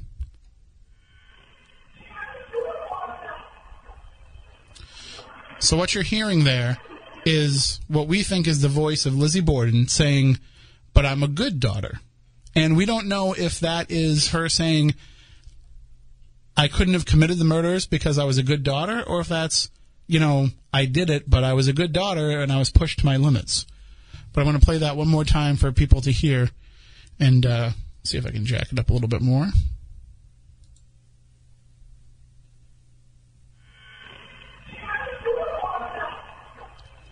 And you can hear like that Victorian era, like lilt. Clearly a woman's voice, clearly has that Victorian lilt, and I don't think it's a stretch to say that that's what we're hearing.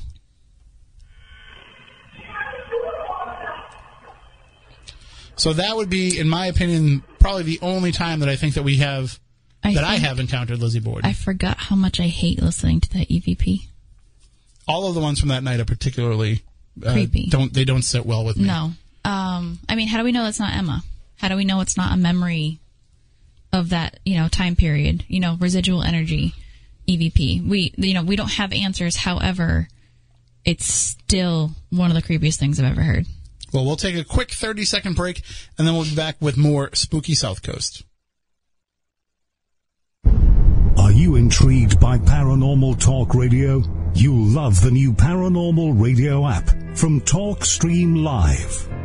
You'll find a great selection of talk shows covering UFOs, ghosts, strange phenomena, and much more. Download the Paranormal Radio app now and start listening to the very best in paranormal talk entertainment. The Paranormal Radio app, free in Google Play and the iOS App Store.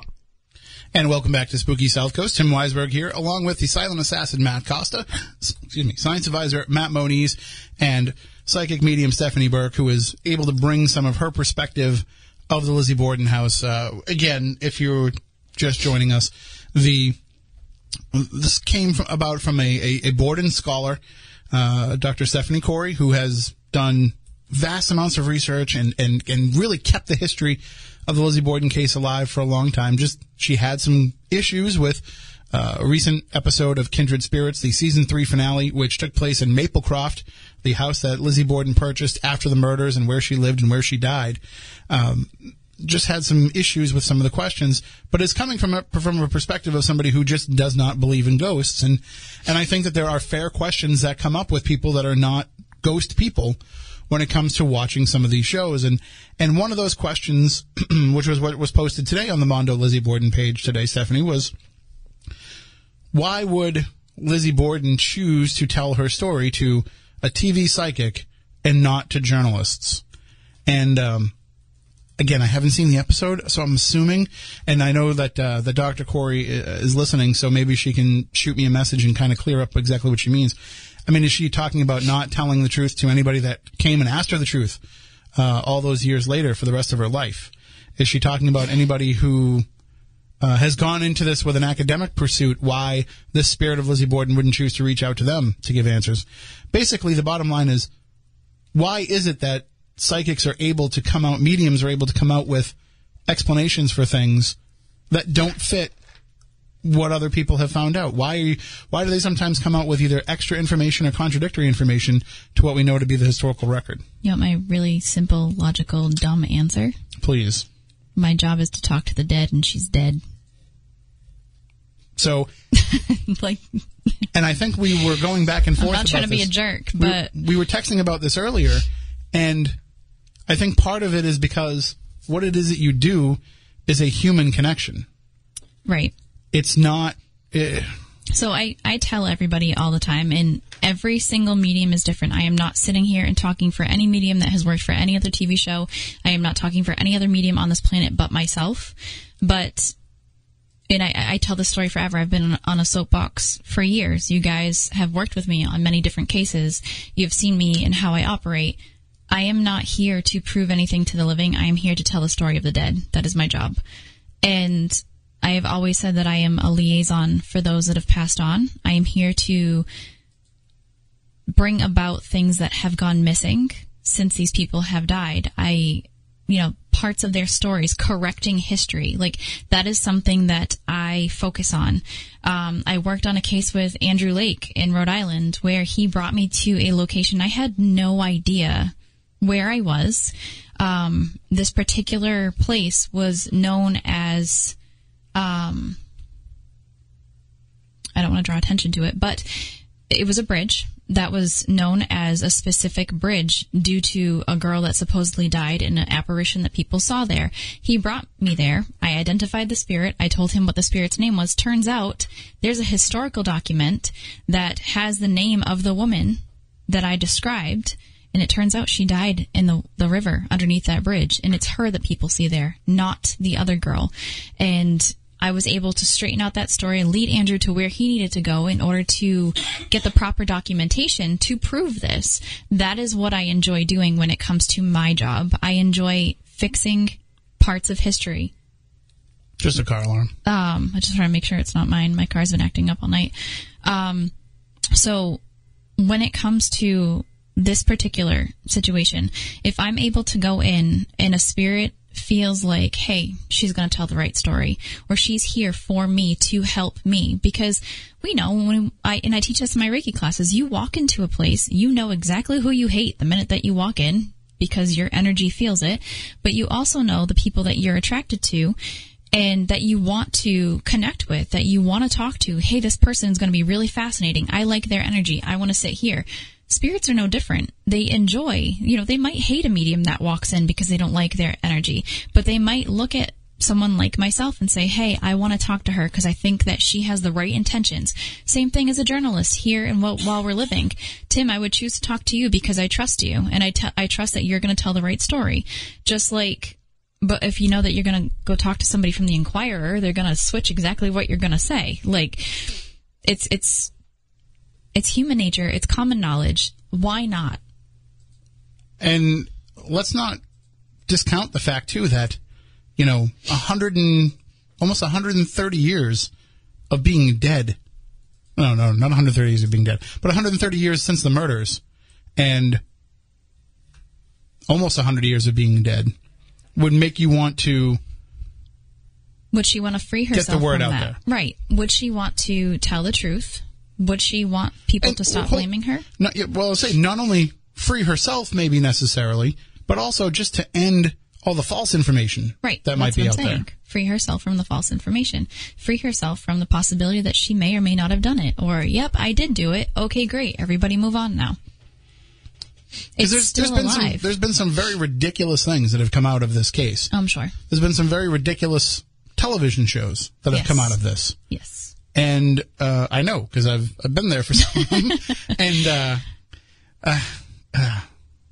listen, I don't want to disparage anybody, but there's some approaches that have been taken with investigations, both on television and off television, that I would not necessarily ascribe to. But maybe enough is enough, and you just want to kind of set the record straight. Or maybe just maybe, you want to let people know. And by the way, Chip responded he said he did encounter Lizzie Borden there. Okay. So he does feel like he made a connection with her while he was at Maplecroft. But and I did invite him to call in, but we are up against the clock, so I don't know if we'll have time to connect with him. But we can talk to him about it again sometime in the future. It's like him and Amy have two different stories about what he encountered. Well, I think maybe he just didn't tell the whole story on the episode, maybe. But the thing is, if you're Lizzie Borden, let's just strip this away to its very basic what we know about Lizzie Borden. Mm-hmm. She didn't love living in the 92 2nd Street house. Nope. I wouldn't either. There were no toilets. She may have killed her parents. She may have not. Either way, she probably doesn't love still being associated with the house where that happened. She loved Maplecroft. Really loved it. Like, this is not up for debate. So, if you are her ghost, if you are her spirit, and you are able to come back, would you not want to reach out to people in Maplecroft and make them think that you're there? So that people will come and see the house that you actually loved. Wouldn't you want the people who were interested in you as Lizzie Borden to care less about the murders and the house in which the murders took place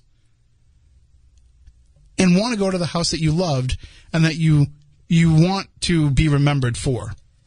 Now, I'm not worried about hurting tourism at 92 2nd Street at all by saying this, because people are still going to go to that house. People are still going to go to Maplecroft. People are still fascinated with the murders, more so than they are anything to do with the ghosts. A good percentage of the people that go and stay in that house, it has nothing, they don't believe in the paranormal themselves. Or else, why else would they, be perfectly fine with staying in a haunted house overnight?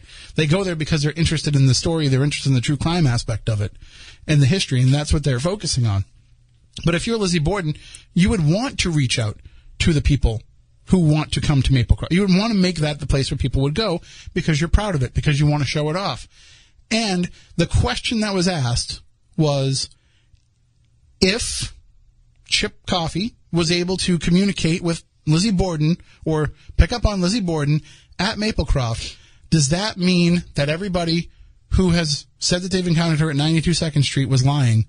The answer is no. You know why the answer is no? Because nobody was able to go into Maplecroft to try to communicate with Lizzie Borden until recently. So there's no proving it.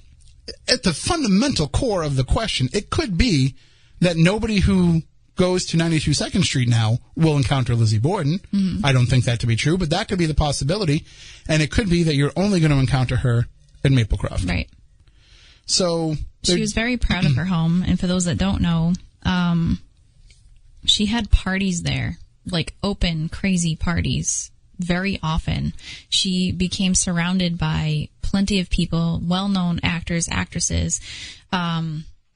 This was something that she loved, she enjoyed. It wasn't like she sat at her home and became a hermit for the remainder of her life. She decided to really, put herself out there to the people that she chose to be surrounded by. She was shunned from society when it came to the immediate Fall River, but she made a life for herself that she very much enjoyed. So it's not like she died this miserable woman. She loved animals. She had passions. She was a person. She was a person before the murder. She reinvented herself, but she was a person after the murders too. So, I think, to build on what you were saying, Tim, that when it comes to people that say that they've encountered Lizzie at 92 2nd Street, I think everybody's going to say that, just like everybody's going to say something about anything. It doesn't matter. Half of those will say are correct. Half of them are probably not. That's just the odds of things. But I think she chooses, and I think she has the right to choose. And then in the few moments that we have left, the other question that pops up is, this is a business. There's a business built around this. There's a business built around people wanting to stay at 92 2nd Street. There's a business that will be built up around people wanting to stay at Maplecroft. There's a business built up around Amy Bruni putting on a television show. Yep. Amy Bruni putting on events, us putting on events, other people putting on events. It is a business. Yes. We do not shy away from that. Right. We do not shy away from the fact that we take this interest that we have that doesn't make us any money, See, that's the thing that people get all offended about when anybody's able to make any kind of a buck in the paranormal. Well, you're not supposed to be in this for money. Well, I'm not really supposed to just give all of my time up for something. Right. Based on, if somebody said to you, hey, what's your hobby? And you said, my hobby is playing golf.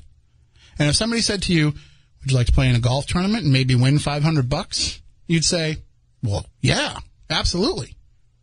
If your hobby is, woodworking, and somebody says, well, you make really good stuff, you should try putting that up online for sale. Or putting stuff out in your front yard and telling people it's for sale. You say, yeah, that's not a bad idea. It's not a bad idea to be able to make a little bit of money on this thing that I love.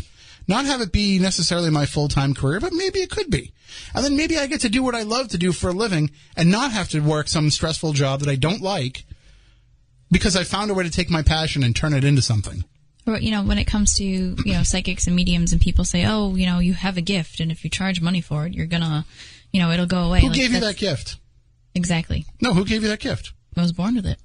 So, if you're a religious person, who gave you that gift? If you want to get God religious, gave you that God gift, gave right? you the gift, right? And every athlete in every post-game press conference ever has always praised God for giving them that gift. They're not playing that game for free. No, they're making a hell of a lot more money than I do. That's for sure. Which is funny that you put it that way too. But at the same time, if God gave you a gift of being really smart and you paid all that money to go to school or whatever it might be, I've spent money on education for other different things that, I've chosen to do. But should we now argue that every single doctor out there should save lives for free? Because that's far more important than talking to dead people. So we do have a call coming in on the line. Well, Matt, we're going to go like 5 minutes over. Is that okay? All right, because we do have a guest, and I want to be able to let them kind of call in and have their say. So joining us on the line, we have Chip Coffey. Good evening, Chip. How are you? Hello, Tim Weisberg. How are you? Oh, we're spooktacular. It's good to talk to you again. How have you been? Well, life is good. Can't complain. How have you been? We're doing well. We're doing well. So, of course, the season finale of Kindred Spirits being the hot topic tonight and what happened in Maplecroft, just kind of give us your quick synopsis of what you experienced when you were in that house. Of course, I was blindfolded. I didn't know where I was. People have said, well, you were in Fall River. You probably knew that you were going to someplace Lizzie-oriented. I didn't because we'd already been to the Borden house, and I really didn't consider that I was going any place specific. So when Amy and Adam blindfolded me, I thought, there's lots of places around in the general area that have haunted history. So I had no idea. It could have been a family home. It could have been anywhere. So I really had no idea where I was going. And so when I came into the house, I basically had an experience of immediately being assaulted by a lot of different emotions. And so I just allowed myself to go with what I call a stream of consciousness and letting whatever wanted to fly out of my mouth, fly out of my mouth. And so it was kind of like a little bit of verbal diarrhea that I was giving, and that's what you got. Well, hey, I get through a radio show every week doing the same thing. Well, a lot of us get through life doing that. So then what was it, as you were putting all this out, you think that you actually did encounter Lizzie Borden there? I do.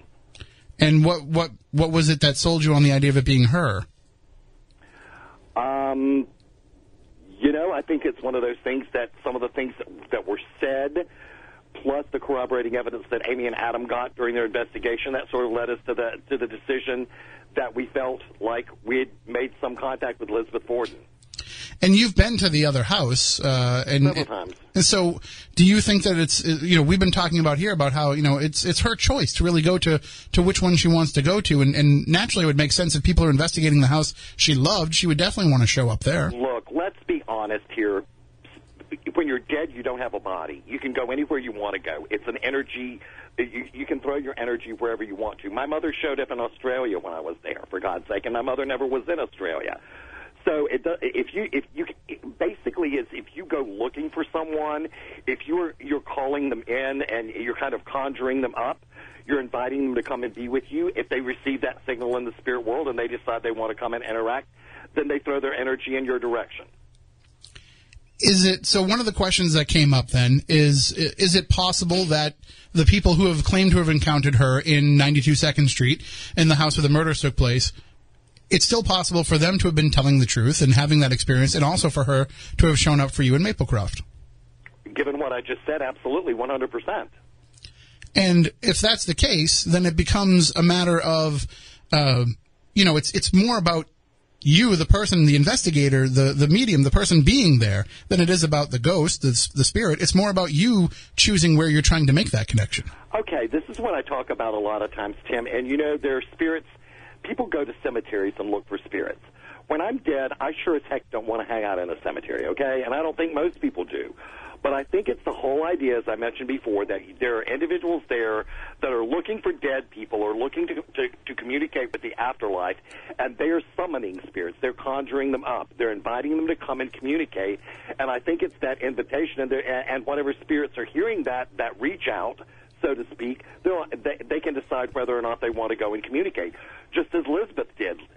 She can decide that she's going to come and communicate with whoever's in that house, or she can go, no, I've got better things to do than mess with whoever's trying to reach out to me right now. Luckily, I think she was open to communicating with Amy and Adam and me when we were in the house. To me, it's one of these things. If you call a number, you shouldn't be surprised when the person answers. Right. Say that again? When you call somebody's number, you shouldn't be surprised when they answer. Well, and that's true. There are people. I read what was posted on Instagram, and there are those people that are skeptics, and that's fine. Everybody's entitled to their opinion, but don't. Here's what I say: don't poop on somebody else's opinion. Everybody's entitled to them, and don't rag on what somebody else believes when they're not really hurting anybody. And I realized whoever posted what they posted was kind of a Lizzie purist, and that's fine and dandy. But I firmly believe, and so do Amy and Adam, and others that I've seen post on social media, that we were able to reach out and have some level of communication with Lizzie/Elizabeth Borden. And then the other question I'll ask you is the other thing that was posted on the Mondo Lizzie Borden page. Why would Lizzie tell you or anybody that has psychic or mediumship abilities, why would she choose to speak to them when she wouldn't tell her story to journalists in her lifetime? She's been dead for over 100 years. Maybe she's changed. Right. That's something that will kind of be a recurring theme, I think, in a lot of what you do, is that people eventually want to clear the air about something. Well, I don't know the whys. I have a theory about what happened in the Borden house. You want to hear it? Please. I think Lizzie was DID. Okay. I think she suffered from dissociative identity disorder, and people ask me if Lizzie Borden killed her mother or her stepmother and her father. The answer is yes and no. I believe her body did it, but I don't believe that Lizzie was in charge when it happened. I mean, there was some certain aspects of her personality, and if you get into the Victoria Lincoln research and some of those, and that book, A Private Disgrace, you can see where some of that would have played out in her lifetime. But also, Stephanie and I have been talking for years about there's something else in that Second Street house, something dark, something elemental, and that could have been controlling her, or whoever committed the murders, but that could have been the impetus for it, and whoever the human being was just the tool. Well, and here's the deal. She left that house on 2nd Street, and before long, she changed her name, and she began basically a whole new life. So that sort of leads me to believe that maybe there were different personas at work inside that one body and mind. So I don't know. I don't know that the murder will ever be solved conclusively. But the reality is that, something happened that was very heinous, and I believe that, with paranormal investigating, we can come closer to getting some idea of what happened with Lizzie, and who knows what's going to happen with Maplecroft. I think that's a real interesting thing to look at. How is Lizzie going to interact with people if they try to go in and communicate with her in Maplecroft? Absolutely. Well, Chip, thank you for calling in and for giving us a little bit of perspective of what happened in the episode, and hopefully we'll talk to you again real soon. I hope so. Have a good evening, my friend. You as well. Take care. Thank you. Bye. That is Chip Coffey, and again, you can see him on a number of those Strange Escapes events, strange-escapes.com if you want to find out, and of course you can go to chipcoffey.com if you want to find out where else he'll be during that time. I think he makes a great point, though. Now that Maplecroft is going to be more open for these investigations, we'll have a better emphasis. This is the first time out. There was probably a similar uproar amongst Borden scholars, and there are quite a bit. I mean, again, you know, we talk Dr. Corey being one of the most long tenured and most respected in this, but I mentioned Faye Musselman. There's a number of people who have spent years researching the Borden case and the Borden family, and I'm sure that there was a similar reaction to when the first people went in and investigated the 2nd Street house. And the bottom line is, look, if you don't believe in ghosts, we're not going to change your mind with the information that we're presenting to you. And if you're looking for proof, this is something that came up in the comments a lot underneath those questions on the Mondo Lizzie Borden page, is prove to us that ghosts are real. Prove to us that ghosts are not. Go back and forth. There's no proof. There's no proof either way that's going to convince somebody who doesn't believe one way or the other. I always tell people you have to see it for yourself in order to believe it. And half the time when those people see it, they're so hell-bent on their cultural or religious beliefs that they don't want to accept what's happening. So you have to experience it. Yes. That's the only way that you're ever going to know one way or the other. And that's why we recommend people put themselves in places and situations where they can. And then you can really dissect what it is that we do. And even so, like, yeah, come on one of our ghost events, help us support these historic places and all that. But even that's not a great representation of exactly what it is that we do. But if you are somebody who has a vested interest in the things that paranormal researchers are looking into, if you have a vested interest in the locations or the stories or what have you that they are researching into, go along with them. I don't know any paranormal investigator that would ever say no to having somebody who knows the case inside and out like that with them, alongside them for... I love that, especially when I'm doing a historical walkthrough. If you have... I cannot tell you how valuable that is when I am walking through a place and I say, this is what I'm picking up. Does this make sense? Or, you know, whatever it might be. Or if you have a notebook the entire time. Anytime I've worked with Amy, she has a notebook the entire time. She's writing down every single thing that I come up with. And then she tells me the story behind every single thing that I say. I worked with one person one time who claimed to be a historian. And they wrote down everything I said and everything that I asked at the end. He's like, well, I don't know. I have to research. I was relying on you. Like, yeah, that's not how this works. It's not really a good This is historian. not how this works. But that's the way to do it. That's the way that I think everybody would love to have that resource. And I think that it would strengthen the investigation and would also give those who are skeptical about what it is that we do a better shot at seeing exactly what it is that we do. Because listen, in the end, the bottom line is this. We may be interested in ghosts. We may make some money off other people's interest in ghosts. We may make paranormal television shows about the case that you care about. But in the end, the important thing is there are now millions of people who watch an episode of a television show that know a little bit more about Lizzie Borden than they knew before. There is now millions of people that watched an episode of a television show that understand that after these murders happened, even if they think Lizzie Borden was the murderer and was this terrible person who did that, they now know that in her later years, she had a house that she loved and a whole other life outside of those murders and became this very well respected and eventually and generous person who gave a lot to the people and especially the animals of Fall River, and that there's more to the Lizzie Borden story than just those axe murders that happened on the morning of August 4th, 1892. And if that's what the end result is of what happened, of there being a television show, I don't see where that's such a bad thing. So that's the end of it. That's me getting off my soapbox. Thank you to everybody for tuning in tonight. Thank you to Amy and Chip for calling in. Thank you to everybody for listening. Thank you for hopefully keeping an open mind on this. It's all up for debate. We can revisit this going on down the line. We can talk about this. It's nothing new to us. Again, our feelings don't get hurt. We've had worse things than somebody who is a historian and a researcher of a particular case coming back and saying that, you know, what we're doing is ridiculous. In the end, we're all just trying to do the same thing. We're all just trying to keep telling these stories. And we're all trying to never forget the past. The way I look at it is prove to me it's not. So until next time, I think we probably won't have a show next week because I'm going to be doing a wrestling event on the Cape. I won't be back in time, and I don't know if anybody wants to come in and do a show without me. I know I'm like the security blanket for everybody. You get panicked if I'm not here. But we'll be back after that. We're going to be joined by Alison Horrocks in studio. She is the host of the Strange and Unusual podcast. So it's a great little podcast. It's so New England. It's so awesome. I think anybody that listens will love it. And she is so New England for somebody who's a transplant and only lives here part of the time.